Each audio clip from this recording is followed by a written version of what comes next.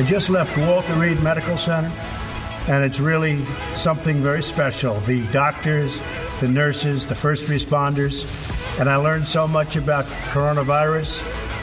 And one thing that's for certain, don't let it dominate you. Don't be afraid of it. You're going to beat it. We have the best medical equipment. We have the best medicines, all developed recently. And you're going to beat it. All right. That was President Donald Trump in a video he released to Twitter after he returned to the White House yesterday. And this is the KIRO Radio Rundown, and a podcast that is released to all podcasting platforms every Tuesday and Thursday. If you don't already know, this is a show where we collect all the takes from KIRO Radio hosts on the biggest news stories of the week, and we juxtapose them together in a way I'm not sure yet if they appreciate. I'm Jake Rummel. I know I don't have to do that much setup on this one, but I will just say Trump tested positive for COVID-19 Thursday. Then he spent that weekend at Walter Reed Army Medical Center.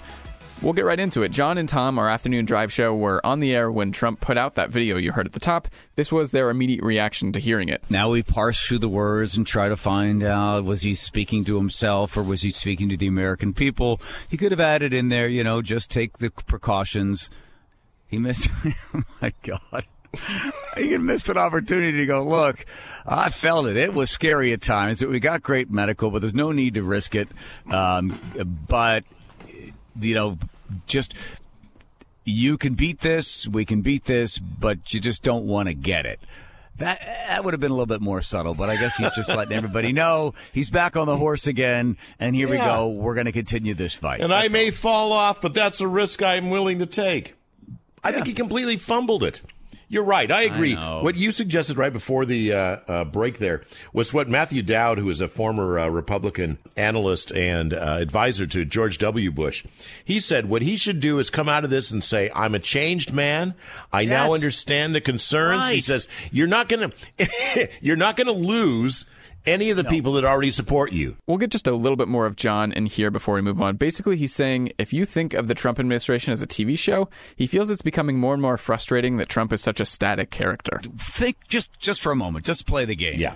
If he had said, like you were suggesting, and I had suggested as well, you know what?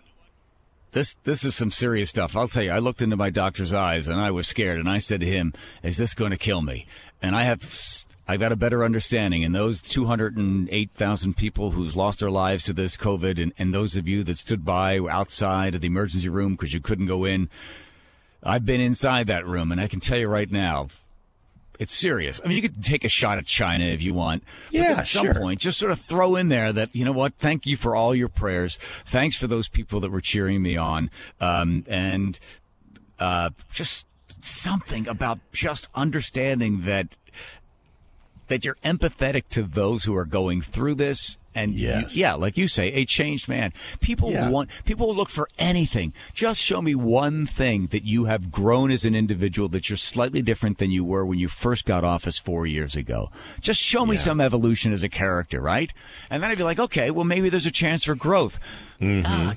God, he's so bound up by the fact that the media would have a heyday on him. Trump admits that he was wrong. Yeah, that's what the headline would be. But the headline would go away, and then you know what would be left? Would be the residue, or at least the warm, glowing feeling of, well, look at this, the guy's evolved. Yes. Ursula Reutin, on from 9 a.m. to noon with G. Scott, raised some concerns about what they're doing to mitigate the White House outbreak that we've been hearing so much about. The White House has apparently rejected an offer from the nation's public health experts, basically the CDC, to track down and notify those people who might have been exposed to the virus. And New York Times reporter Michael Shears got COVID. He thinks it was from that same ceremony, and he says he hasn't heard from the CDC or anyone from the White House. The thing that's going to stop this is contact tracing, is finding out every minute detail about where and when somebody was infected, so you can go back and contact all those people. And I will say it's now, 10 days, 11 days, whatever, since I think that I was probably infected on that Saturday. I've not been contacted by the White House. Nobody from the White House has said boo. When I hear this, it's heartbreaking, right? Like, so what gives? Why? Why would you not want the CDC to go through with the proper contact tracing? Because you want to minimize it and make it look like it's nothing more than the flu. And in Minnesota, so President Trump held a campaign rally there last week. The state health department there says they're ready to do the contact tracing, but they need lists. They need to know, okay, who were at these events? Who was at this event? But the White House and the Republican National Committee have not given any lists, and it's probably because the people who would give you those lists are sick with COVID themselves. Next, we'll go to Troy Monson. On After G and Ursula from noon to 3, he felt the media response to this is a result of a misunderstanding of Trump's central message. What the president said was, don't let it dominate you. Because fear is a horrific thing to carry around every second of every day. And I talk to people who are depressed, who are riddled with anxiety. We got kids on the margin who are failing online school, and they don't have any other source of positivity in their life. When they used to have sports or band or drama or hip hop or any activities that they can no longer do. And we're destroying human beings through fear more than are being destroyed by the coronavirus. So that's my rebuttal to everybody in the media who says that it's a horrific thing to say, don't let it dominate you. That doesn't mean be reckless. You should take all kinds of precautions. I do. I wash my hands all the time. I maintain social distancing. I wear a mask when I go into a store. I take all kinds of precautions, but I'm trying not to let the fear that politicians and media want to instill in us solely so they can control us. I'm furious at the media reaction to somebody saying, don't let it dominate your life. That's a good, healthy, positive outlook. That doesn't mean be reckless, doesn't mean throw caution to the wind.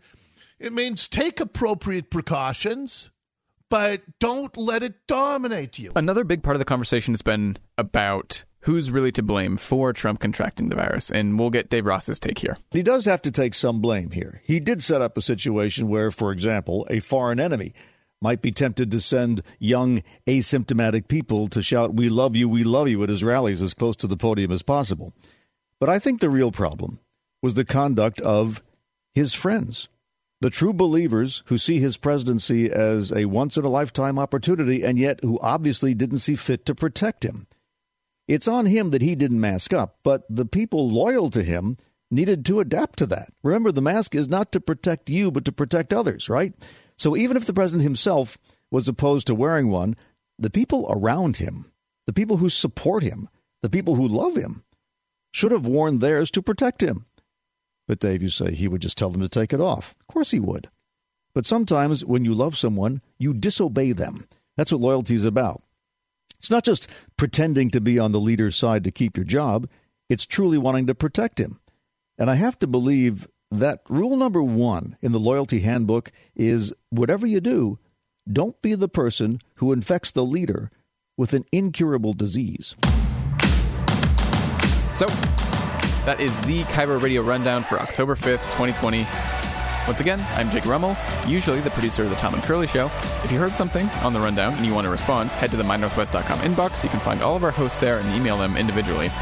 Thanks again for listening. You don't always have time to listen to every KIRO radio show, but you'll always have time for the KIRO Rundown. See you with VP Debate highlights on Thursday.